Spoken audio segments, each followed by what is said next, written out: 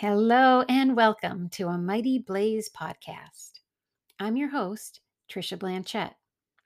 A Mighty Blaze was created in 2020 to connect readers and writers during the COVID pandemic and has since developed into an online hotspot for literary news, festival broadcasts, and interviews with best-selling authors, debut writers, and everyone in between. If you've watched the addictive Netflix show You, then you've already had a peek inside the head of today's very imaginative guest. Caroline KEPNES is the author of the novel that the series was based on, as well as other books like Providence and Hidden Bodies. She came on the Blaze to talk with the thoughtful bro Mark Cecil about her newest release, You Love Me, which continues her earlier book's diabolical story. Caroline and Mark talk about how her job as an entertainment journalist influenced her fiction writing, the antisocial side of social media, the trick of creating a character that readers love and hate at the same time, and the exact moment when she found the unique voice that defines her books. So settle in and enjoy the conversation as I pass the Blaze torch to Mark and his buoyant and brilliant guest, Caroline KEPNES. Welcome everybody to The Thoughtful Bro, live streaming on a Mighty Blaze. We are here as usual every Tuesday at 2 to talk about what makes great books tick and what makes great authors tick. And just a few words before we get to our amazing guest today, who's also an old friend of mine, I can't help but saying.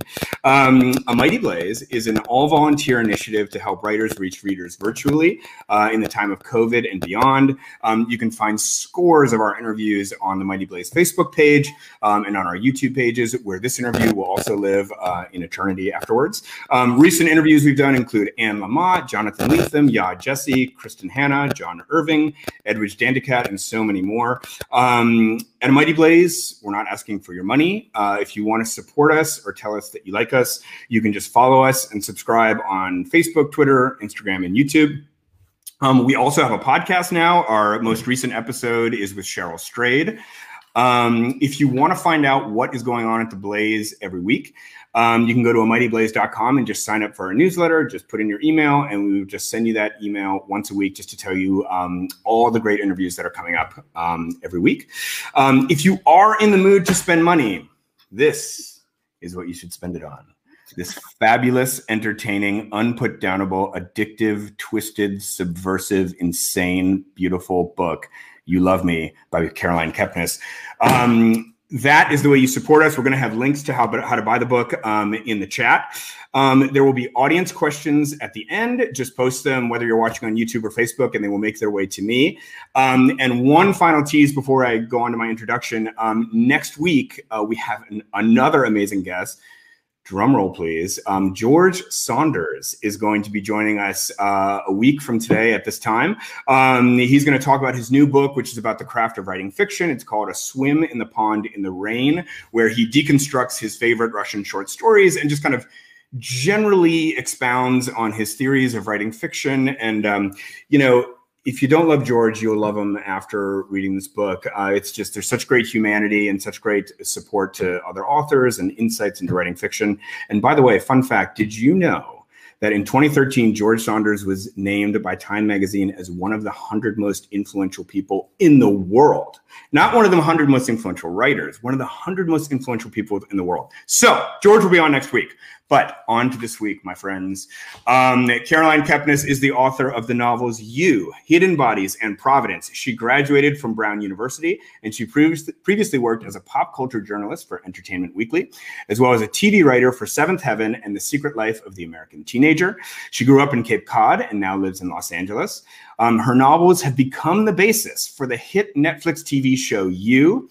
The first season of You has been streamed 42 million times, and it regularly makes the list of the most addictive and bingeable TV shows to be found anywhere. The show is also critically acclaimed. Its seasons 1 and 2 are respectively rated 93% and 88% on Rotten Tomatoes. Rotten Tomatoes said of season 1, You pairs thrilling drama with trashy fun to create an addictive social media horror story that works its way under the skin and stays there. Collider said the series protagonist Joe Goldberg was the best TV villain of 2018. IndieWire said You combines the best qualities of Gone Girl and American Psycho, and I totally agree with that. I think that's like a real perfect mashup. And Caroline's latest book, You Love Me, is out today. We are so happy to have her here today. The New York Times compared You Love Me to the talented Mr. Ripley and called Caroline a storytelling sorcerer. And I always love to go through Goodreads reviews and just pick out some gems. I read Goodreads reviews, so you don't have to, Caroline. Yeah. One reader called it, quote, perverse, demented, and creeptastic. And another called it twisted and perfect. Caroline, welcome to the Thoughtful Bro. Thank you, Mark. It is so good to be here. And we were talking in the green room, and I guess I should say this, that so Caroline and I knew each other from like way back. We went to Brown together, and we knew each other both when we were like kind of starting out as reporters in New York. And I just want to say, Caroline, how completely proud and in awe of you I am. It's like 20 years ago we were like walking around on the streets of New York, and now here you are and you've made it, and it's amazing. Thank you so much. I mean, I don't wake up and feel like I made it, but this being here talking to you is like I made it feeling that I'll go with. Yes. All right. So, okay, Caroline, for those who may not have seen the show, read the book, I just want to give them a feel for like what the story is about. And I just want to quote, so your showrunner at Netflix, Sarah Gamble, said, this is how she pitched it. It's a love story about a stalker.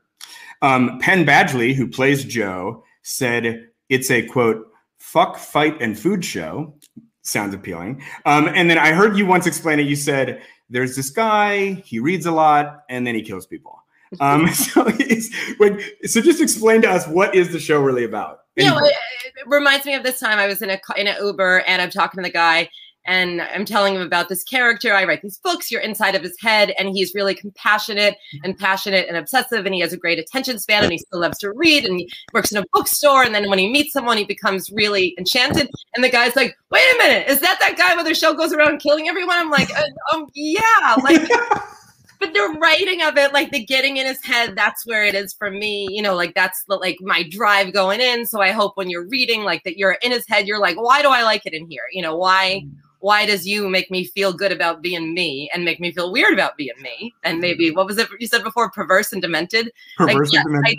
I wanted to get in a modern mind that's intaking all this social media, hi Facebook, and show the antisocial side of the social network. Yeah. Oh, we're gonna get into all of that and about how social media plays such a crazy role in this whole thing. But let's just talk about the third book. Can you just tell us what is the third book about? How is it different from the first two, and so on? Yes, the third book is different from the first two, and that Joe is in between the books, he has become a father, and I don't want to give away spoilers, but he is in a different mindset because of this. And in the sense that in the first book, he walks into the bookstore.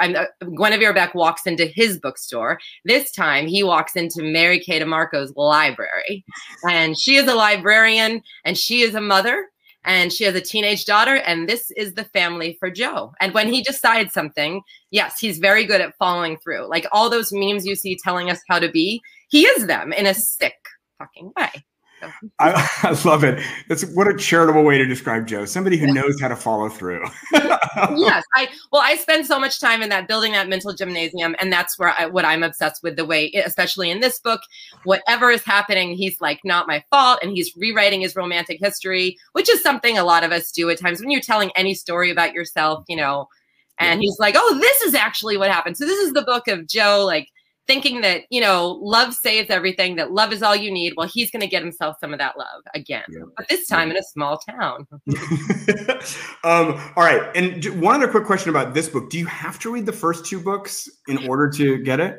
I really don't. I mean, I think that it's like, it's enriching, like the way with most series and that kind of thing. But the other day I talked to this British journalist who said that she read Hidden Bodies years ago, and she's a book person more of an author person. She's like, then a few months later, I pick up you, I'm reading it. I'm like, wait a minute, there's a mug of urine in here too. This must be like a literary trend. And then she put it together like, wait a minute, like that was the first book. So I thought that is a great example. Like, I think that you can sit down and read this. Some things will read a little weird to you, but we have our wonderful internet where you could like Google something and, you know, you probably might know some of it from the show too. So yeah. Well, I think, I think also you do a great job in the first kind of 30 pages or so, just dropping in a few things to ground the reader. So, well, when you make people wait 5 years for a sequel too, I'm like, yes, I want to, you know, help you get back in.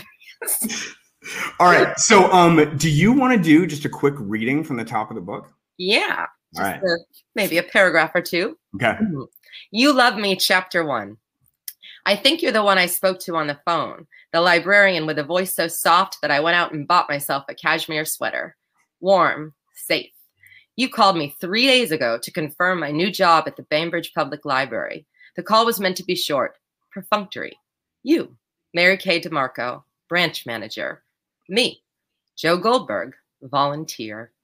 But there was chemistry. We had a couple laughs. That lilt in your voice got under my skin and I wanted to Google you. But I didn't. Women can tell when a guy knows too much, and I wanted to come in cool. I'm early and you're hot. If that's you, is that you?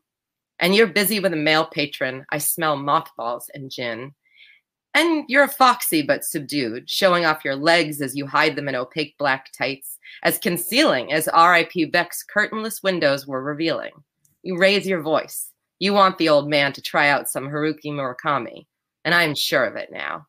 You're the one from the phone, but holy shit, Mary Kay, are you the one from me? I just can't like wipe the grin off my face when I hear you read that. The whole time I'm reading your book, my mouth hurts afterwards because I'm like smiling the whole time. Yeah, I love meet cutes, and I love the way he gets when he meets someone. And it's fun. Yeah, I'm grinning when I write it, so I'm glad you're grinning when you hear it. Oh, totally. So, I mean, I was gonna like bring this up later in the interview, but I feel like it's appropriate now that you just did that reading. So, I mean, one of the things that is so awesome about this book, other than just how cool and entertaining the voice is, but it's the use of the second person. So like, in case you couldn't tell, I mean, all these books are like addressed to, it's like as if Joe is talking to his love, obsession, right?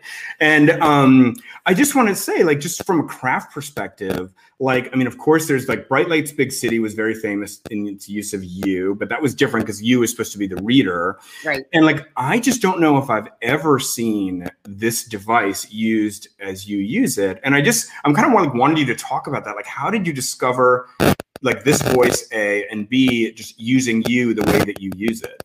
I've always loved extremes, and I love that book. And then when I lived in New York back in our day, I did write a couple short stories that I worked on a lot and brought to my little writers group where it was you. And I always liked it because I love the way some people just despise it. So I like that challenge of like, can I do this?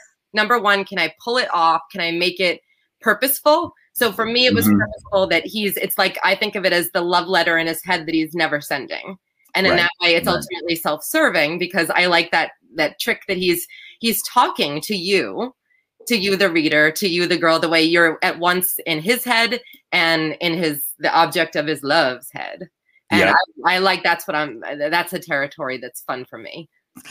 And, can you just talk for a moment about like this, when you first started writing that? I mean, I think the first book was published in like 2014. So it's probably about 10 years ago that you started writing this book, or like the first book. Can you talk about like the moment that you realized you had locked in on this voice? It was 2013, and I'd been trying it and playing with it and going to coffee shops like, it's almost here. And then I kept watching this video, the Honey Drippers video for Sea of Love. And it's one of my favorite music videos of all time because it's so distinctively itself. It's weird and you can't stop watching it. And there was something in that was calming to me. And then I was listening to the Prince song, Nothing Compares to You. And these things, I was like, these are Joe's things. Just keep calming down, stop, like, and go again and go again. And then I had that first chapter. And I remember my friends, Matt Donnelly and Aaron Penner, one night we're out and they come over and we're all drunk. And I'm like, I'm going to read you these pages. And the way they reacted was great. It was like, okay, it's here. And it was definitely like I worked that first chapter so hard because I had that feeling like if I've got this and I know the end and I'm going to map a combination of mapping and experimenting, like I'll finish it. Yes. But it was, it wasn't like the dream of like automatically it flew right out. Like there are moments of flying it right out, but then it's a lot of rewriting and a lot of what am I doing? Yeah. Yeah. But it is, I mean, anybody who's hasn't read these books, you can just pick up like just like get the sample on Amazon just to see what I mean, and just like read like 3 pages and you will see this voice. I mean, it's just unlike any other voice out there. I love the American Psycho comparison. I thought that was great. And then, yeah, I think Gillian Flynn is like an awesome comparison for you too. Yes. And those are right. I mean, American Psycho, I remember the first time reading that and being like, I was looking at colleges with my mom and I'm up late and she's like, stop reading that book. And I'm like, I can't, because it was the Whitney Houston. That was so liberating for me as a young writer. Like, this is a book, you know, because you read so many books that like, you think of novel writing in a certain way, and books that I loved, but felt like I can never do that. Right. And I'm like, I can't do what he does, but I love that. And it makes me want to do things. And Gone Girl has that similar spirit of like zesty fun, like someone's playing with what they like to do. Yes. Yep. And I think also, I mean, like, I think like the best art, when you read this book, it sort of makes you want to also write. It's like, I want to do this magic trick that this person is doing. Yes, that's my favorite thing to hear from people when they're like, I haven't read in a while. Now I'm reading. I'm reading Desperate Characters. I'm reading this book. I'm reading someone I saw you're friends with. I'm reading their book. Like, I love that. That's the doorbell. I'm going to ignore it. I love that feeling, you know, that like when it's contagious and inspiring. Yes. Is it like, say something about the effect that your book has had on me, that I think there's like somebody to kill you at your door, like right now? I feel like welcome to my world. I know. All right. So, sorry, go ahead. I can't make it. How does this work? Yes. Okay. Go on. Do you want to go get it? Should I? I don't know. What is it? Well, then this is going to be one of those Facebook murders where it's live. Yes. This is why we invited you on the show. Yes. Mm-hmm. I know. Just leave it. Just leave it. Let's keep going. Okay. So this book, the setting is different. I mean, you do a great thing with the books, in that you each setting is different. First, you're in New York, you're in Brooklyn, you're among hipsters and writers. Then you're in LA and you're talking about kind of screenwriting and the LA scene. And now you're in Washington, right? On an island in Washington, and it's set in a library. And there's also a character who is like a kind of faded rock musician. And the point I want to make is that I want to hear you talk about it, but like my observation is that you always find a way to put him in kind of like media settings, like where he can like talk about pop culture and media and so on. And like, he's so great when he talks about that, but that must be by design. Yeah, I mean, that's for me early on when I started out as an entertainment journalist. It was weird and wonderful for the things that I loved to become my work. Yeah. Like, and I remember like I loved Seventh Heaven at the time. So I was at Entertainment Weekly, like pitching Seventh Heaven stories all day, every day. And then finally I got to do one. And it's just a very strange thing when like, and then on the weekend when you're watching something and this analytical part of your brain is also now at work of like, what can I say about this? How could I cover this? What do I want to know about this?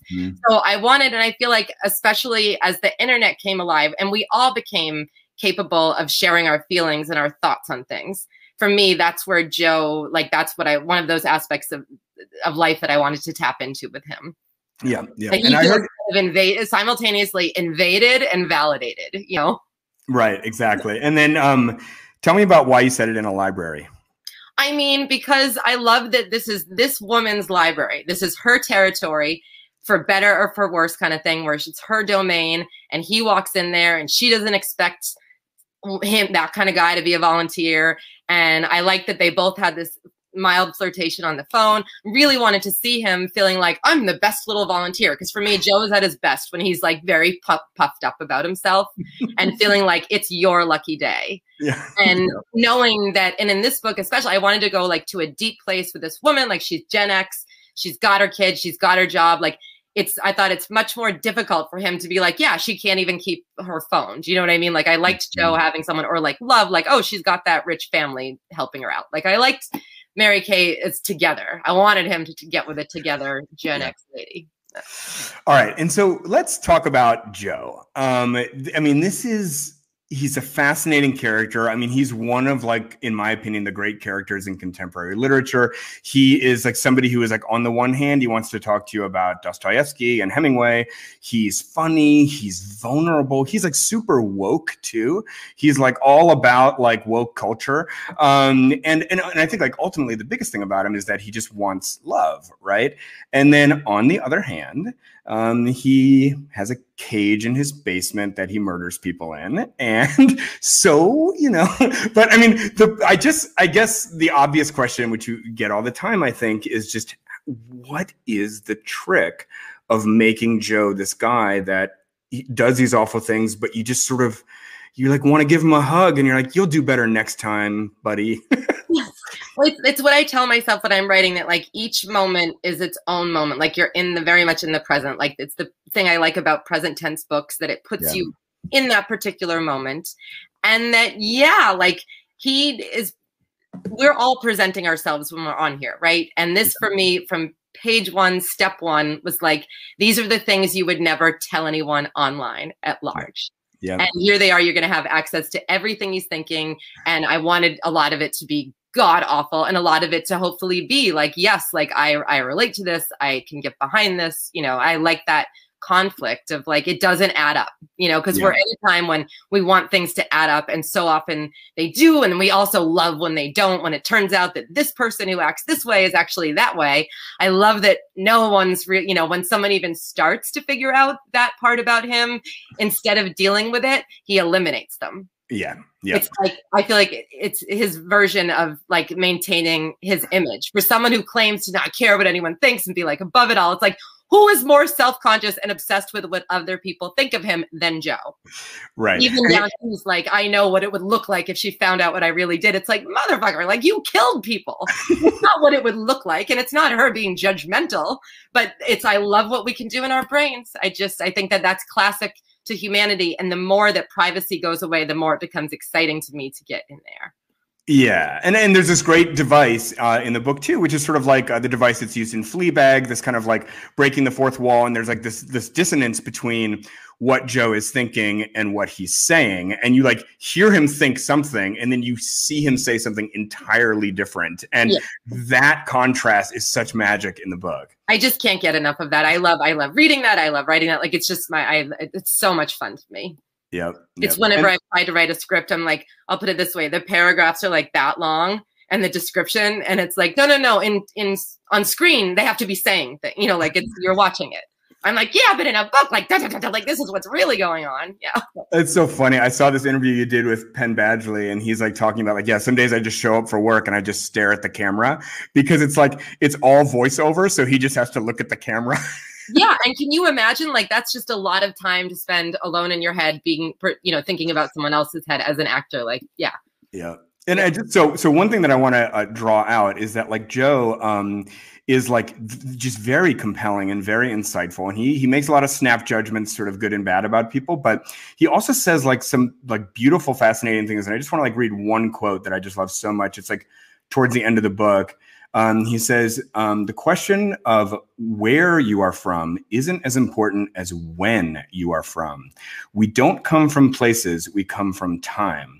We come from traumatic moments that can't be undone.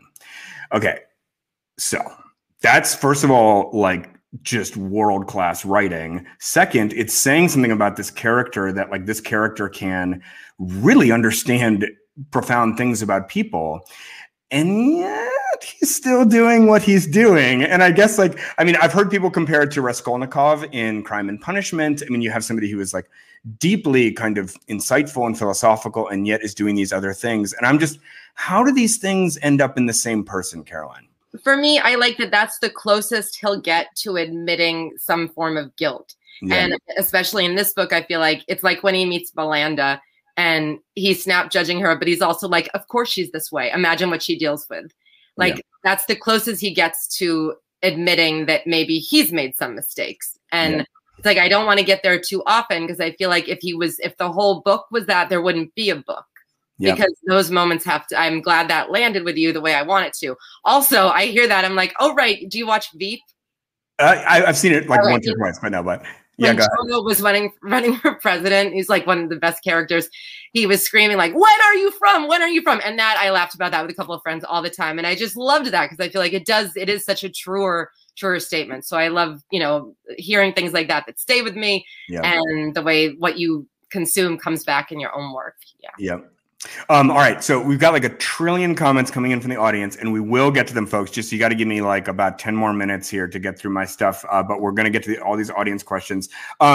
Just one other thing while we're on the topic of Joe, though, is I heard you say, again in another interview, you said readers reach out to you and say, you helped me deal with the Joe in my life. So like, I don't think that they mean they have a serial killer in their life, but it just like obviously begs the question, like, what is like the Joe type that you're helping people deal with? For me, it's and what I've heard, like it's the control issue, that difference between control and love, that a lot of control at first can feel like love. And I'm always thinking about that boundary. And also when people get into bad situations, often there's people in their support system are asking them like, how could you be so stupid? How could you fall for this person? And they're like, here it is. This is how it happens. Like that was my bottom line in that first book. Like I knew how it would end because of him, not because of something she did wrong, but because of him, that there was no way out. When you're dealing with someone like this, that's what's scary about it. And that's what also can be intoxicating. And yes. Mm-hmm. All right. So another huge topic in the book is social media, obviously. I mean, so much of the book is text messages, and it's so much about people's Instagram feeds and so on and so forth, and the way that he infiltrates these and kind of steals them and uses them to, as you say, control the situation. I guess, so first, what is your own attitude towards social media? I'm so curious. I know. Yeah, I was talking about this last night. It's so mixed. Like, I love this. I love all the good of it.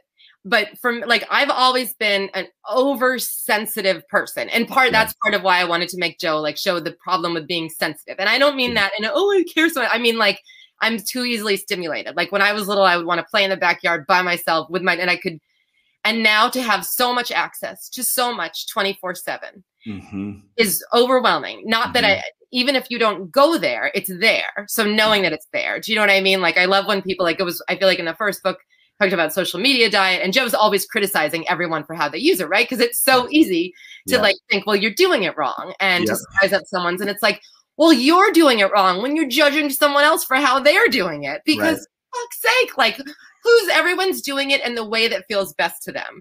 So in this book, I wanted them following each other right away. I loved him having that feeling of I am doing nothing wrong. This woman is following me and I'm following her. And then I love it when he gets to impersonate someone, we'll call it that, without giving things away, because I was one of the last people to start texting. I was just resistant to it. I'm a voice person. I'm like, how the hell would you know who's in there?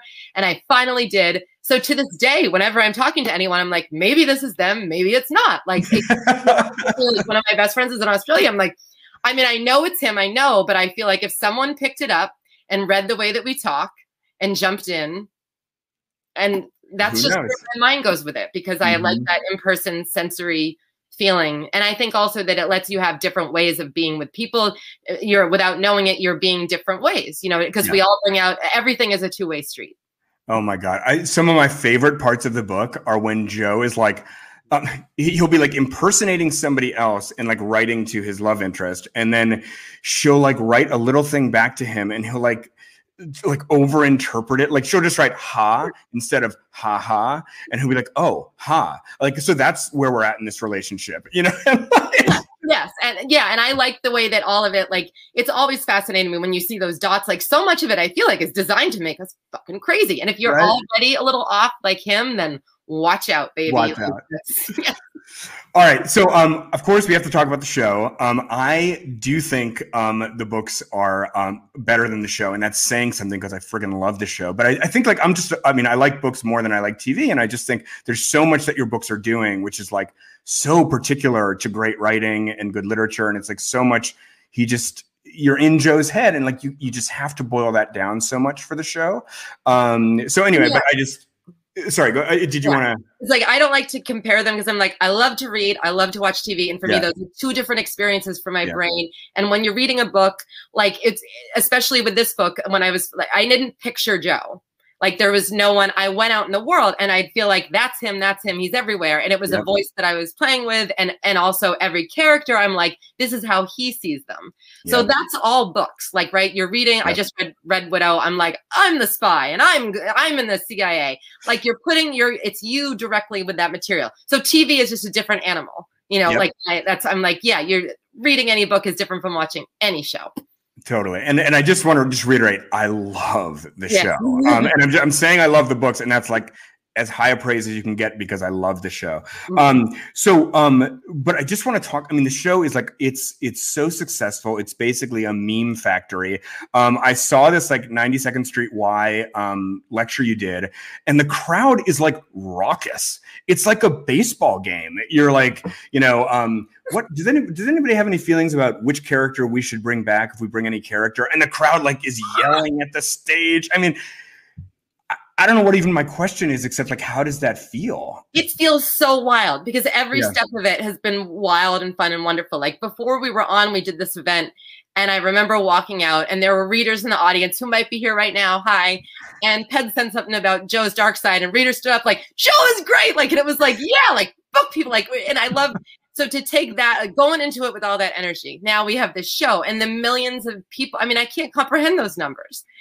And I remember when it went to Netflix and it becoming that thing, that was so mind blowing and so much fun. And like, I don't know. I'm still, I'm like, it's wild. And I love how passionate people are where they're like, what is love's queen astrological sign? I'm like, oh my God, like, that's great. Yeah. Like people are watching so closely the way people were reading so closely and paying attention to everything keeps me on my toes too. I bet. I wonder. Penn Badgley is a great actor. I've loved him since Gossip Girl. Early I adopter. loved him as Stepfather. I was telling him, I'm like, that was my, like, I've seen that movie 100 times. I'm like, this is like reverse Stepfather. Now you're the stepfather. But I wonder, is Penn Badgley ever going to be able to play another role? I mean, I feel God, yeah. I mean, like he's so like absolutely like in this, and to me it must be all consuming. Like I have no idea what it's like to be an actor and do that. But I feel like, I'm sure he's very much looking forward to doing other things too. Right. So, all right. So tell me like just a few kind of like crafty questions about being a writer and writing a show that you know will become a TV show. So first, when you were writing it originally, now you had been in TV, you'd been out in LA, like, were you thinking, I hope this one day becomes a show? Or did you think about it in that way originally? No, it's kind of like it was part of my process with my writing. I'm like, I've always written a little like Santino Fontana, who does the audiobook, says it's so colloquial. Like reading the audiobooks is an interesting experience because it's just how we talk. So I was kind of leaning into that and finally taking the guilt about watching so much TV and watching Pitch Perfect 800 times. Like, fuck it. I'm going to, you know what? I'm going to run with it.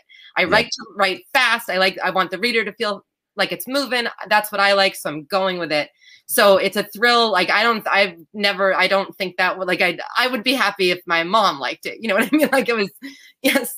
So then going forward, then to see it explode as a show, it's so exciting. And I get to write more books, which is a thrill. And going like in the books, like I'm staying like in that book world because like we've talked about, like, it's just about him spreading out on the page. Like it's man spreading on the page, you know, like totally. He's going to take us into his perspective, and the show by nature is different. And now for me, anyone who's a Joe person, you can read the books, you can watch the show. Remember Spaceballs when it's like all of the, I'm like, I just want a slot machine. That would be, oh my God.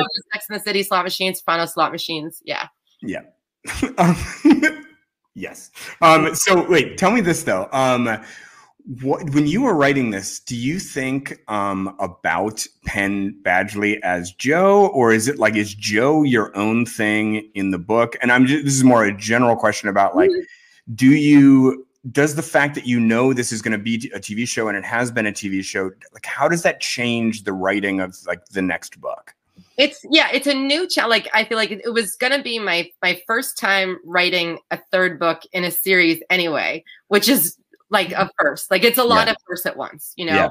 And then it's my first time writing after seeing him do Joe, and do it so well, and knowing that other people are reading, picturing him. So it's definitely some work in my mental process to get back into like, to pick up the first book and kind of be like, this is how it sounds on the page. This is the flow of how book Joe is, and staying with that, and knowing that like the show, like this, the end of season 2, and everyone is like, who's the neighbor? I'm not going to tell you. The end of book 2 are so different. So that, if anything, was kind of helpful for me, because I'm like, that's right. Like I had plans for Joe when I finished Hidden Bodies. So I'm like breathing in those plans and going back into this narrative. Yep. Got it. And just a final question about the show, and then I'm going to get into some audience questions. Like, do you structure the book like thinking this is going to be like a 10 episode series? Do you think about it like even like this would be a great spot for a commercial break or whatever? I mean, I'm just wondering, like, you know what's funny? Like after all of our like workshops we had and all our learnings, like I call them chunks. Yeah. Like I make a chunk, I'm like, in Melanda chunk. And, you know, like, I'm like, this is the grossest language. I don't know why, but that started with you. And it wasn't with Providence. I didn't use the word chunk, but something about these books, I'm like, it's chunk, like this is chunk, Benji chunk, Melanda chunk, Ivan chunk. Like I just go with the chunk and try to make that chunk its own thing. And I think of him as like, what does he want? Love. Who's in the way? This one. Yep, exactly. And yeah, try to make each part feel like this, you know, it's like when you read a book and you're like, this is it. This is the part. This is the part. That's what I want. And I feel like it happens that TV is a lot like that. That's why we love to binge things. So again, it's like, yeah, there's, if you watch too much TV, guys, don't feel bad. It might just help your writing.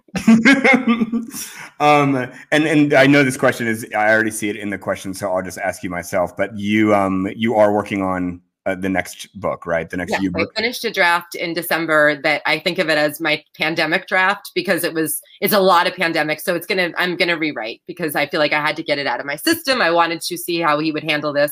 Now there will be some reference to it, but it's not going to be like, I don't know about you, but I'm not ready to like page 1, like, so I'm getting my masks. Like, yeah, like.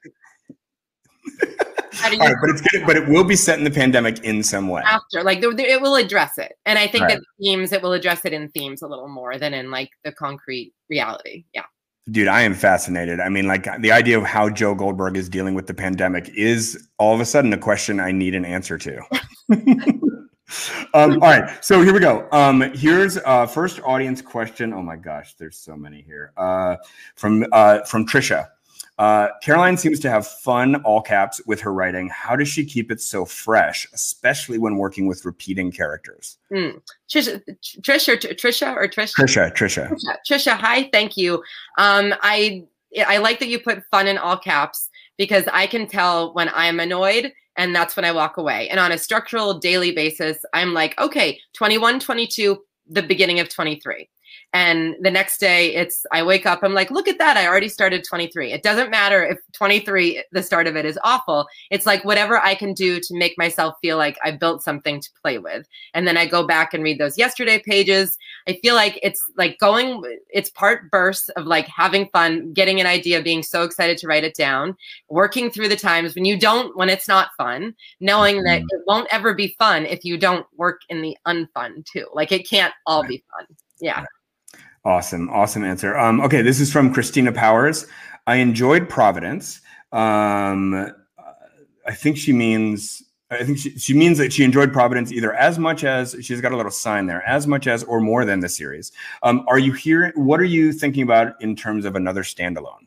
Christina, thank you so much. I love Providence, and I love to hear that. It's like this good, big, gooey, warm, soft spot in my heart whenever I hear Providence. Like, thank you. I do have another standalone that I wrote a draft of and worked on, but I wanted to get and my publisher wanted to get the Joe books out there now while things are so Joe-ish in the world. So yes, the standalone is about an author named Pearl, and I'm very excited for you to meet her and for me to get back to work on that book. Awesome. All right. So this is from actually Mighty Blaze founder and producer Jenna Bloom. Did Joe ever run away with a scene in a way that you didn't expect?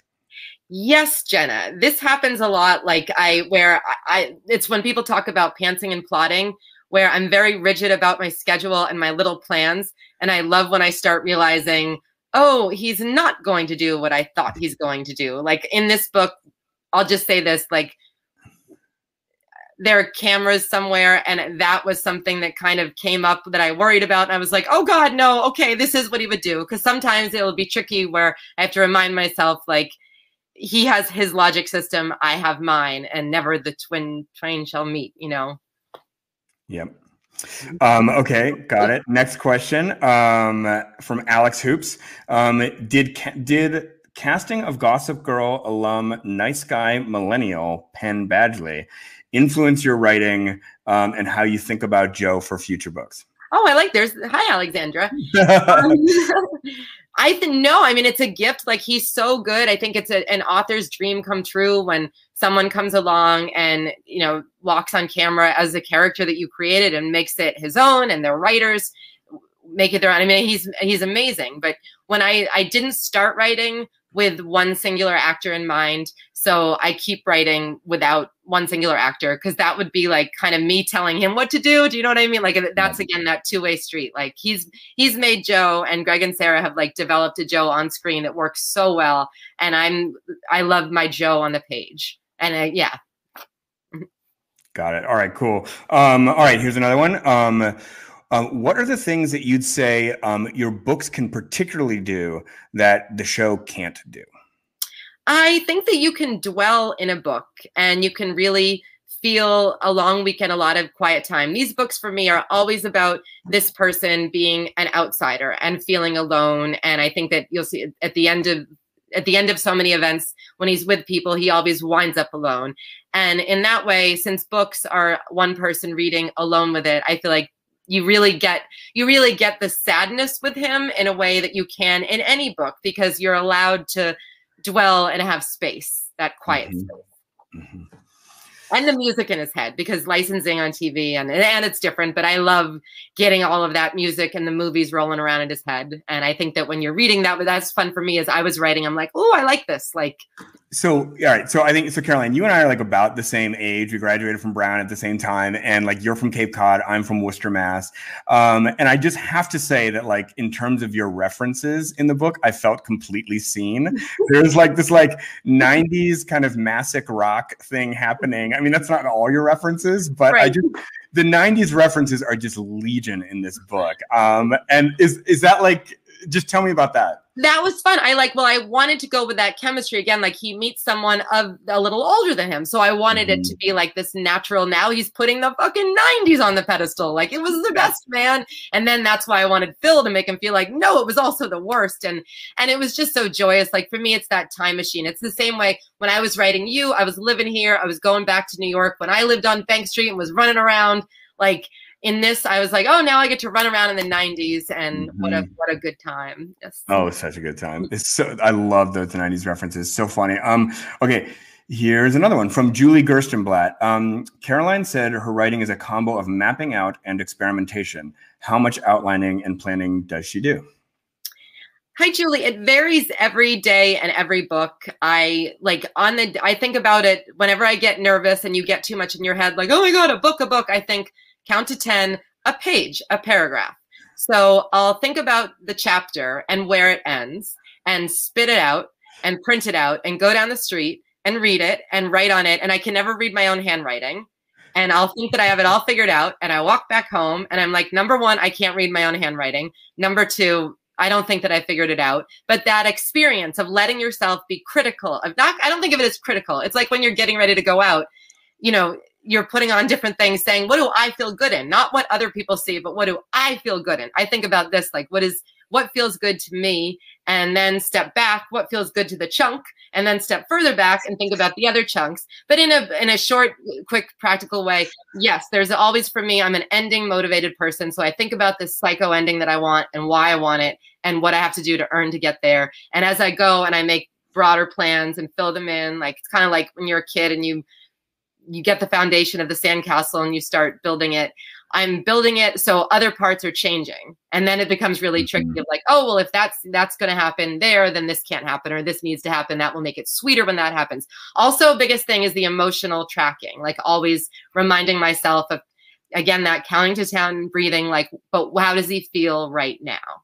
And what does he not know that this other person is doing? Because that's part of Joe's problem, is understanding that Mary Kay, all women, we have our own feelings and thoughts. And that's nothing to do with him.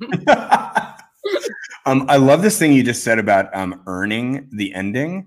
And you sort of did explain it a little bit, but just I want to ask for a little bit more there. Just tell me more about this earning thing, because I just think it's such an important thing in creating these kind of long form story arcs. Yes, I feel like I want him, without giving it away, I always want it to feel like when you think about the beginning of a book, like, well, yes, like and it makes you think about larger issues in life. That's the hope of the writing. And it's in part going with this creative impulse. Like in this book, I had certain things that I kept putting in that I'm like, I don't know why. Mm-hmm. And then after reading it over months, it's like, oh, wait a minute. I know what I was trying to do, but why can't this part of the brain talk to that part? It just takes a while. But I feel like I know the difference between loving a scene and feeling excited about it and loving the way it works in the book. Yep. And being harsh about that. Yeah. Mm-hmm. Okay, just a couple more audience questions, and then we're going to wrap. This is a great question. It's a question I also wanted to ask you, which is, does Caroline consult with the writers on the show, and how much input do you have? Hi, Julie.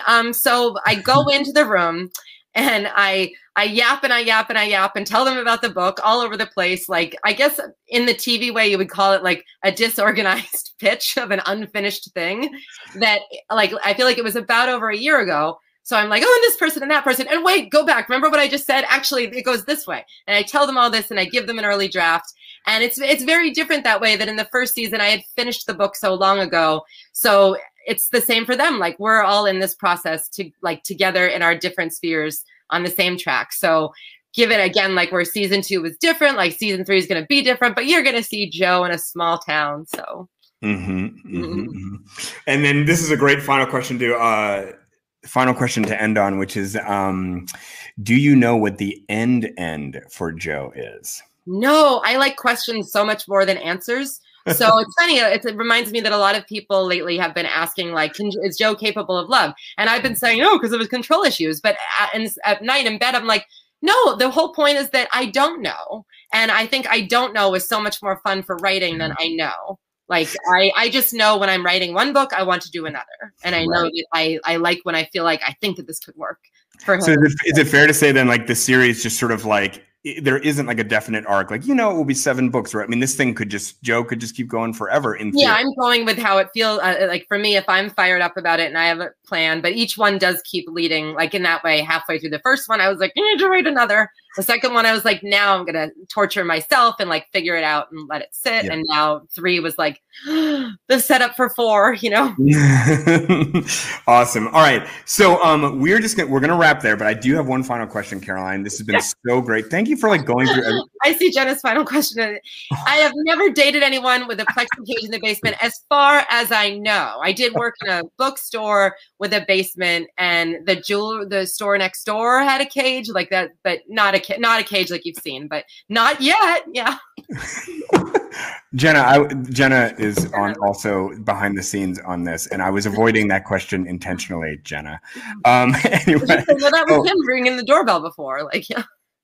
Somebody, just one last thing from Patricia Young. Hi, Caroline. I finished my first crime novel and I've begun to query, which of course means if you can't entice an agent to take a chance, you can't get published. Any advice on query letters? On query letters, like, I think it's good to, now there are so many ways to go out there and read others, to find a book that you love that feels like your book and read everything you can about that author, because probably they did an interview at some point where they're going to mention their query letter, or they're going to talk about writers that they read and looked into them. And I think that's one of the most beautiful things about having access to so much. And ultimately, like, it's about being yourself and why this is your book. It's your book and you finished it. Congratulations. That's huge. Awesome. All right. Well, Caroline, this has been amazing. I always end with the same question that I ask every author who comes on the show. And so that's this. So imagine that you have the ideal reader for your book and somebody who's just getting every reference that you're putting out there, and everything is landing the way that you hoped that it would land. So that person finishes the book, closes it, and just describe for me in that moment, what is, in a word or a phrase, what is the feeling that reader has finishing your book? Oh, bewildered.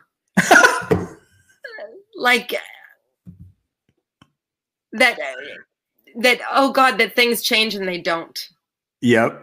That is good. I mean, all I will say is that like I wouldn't want people to think that they're bewildered in the sense that like they're confused about like what's going on, because it's like such a great landing. Right. Yeah, that's probably not the yeah. No, but you mean like go ahead. Spent. Mm-hmm. Okay, that is awesome, folks. We're gonna end there. Caroline, I feel so deeply thrilled for you that your career is going to the friggin' moon. B, I feel very grateful that I read this book because it is entertaining AF, as they say. A nice one here I recommend everybody go ahead, click on the links in the chat, buy this book.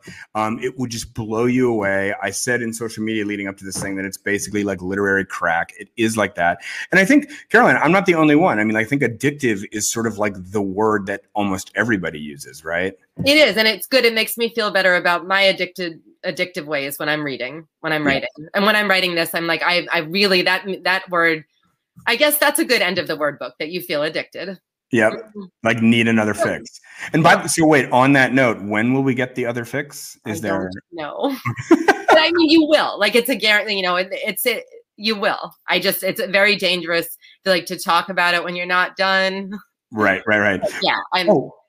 But and just one last question. I'm sorry to just throw this in there, but like I was watching an interview with Gillian Flynn last week, and Gillian is like sort of like legendary at this point for having written Gone Girl that just took over the world, and then she like is just basically decamped to Hollywood and has been like writing movies, and she's been doing great stuff in movies and TV.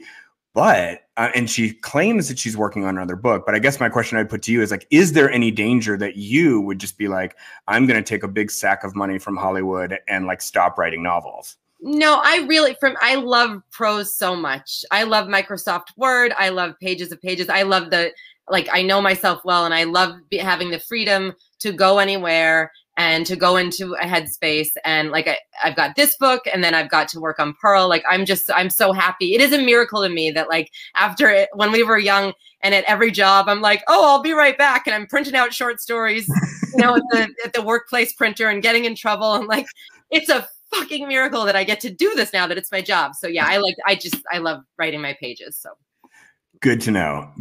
And I'm very relieved to hear that. Folks, again, Caroline KEPNES, thank you so much for being on The Thoughtful Bro. We really appreciate it. Next week, we'll be back with George Saunders. Amazing. So tune in next week, and we'll see you then. Caroline, thank you so much. Mark, thank you so much. This was so great. Thank you for joining us. I'm Trisha Blanchette for a Mighty Blaze podcast. My debut novel, a young adult fantasy called Herrick's End, is due out in early spring 2022, and pre-orders are available now. Tune in next week for an episode featuring musician and author Mikel Jolet. Until then, keep your blaze burning and your pages turning.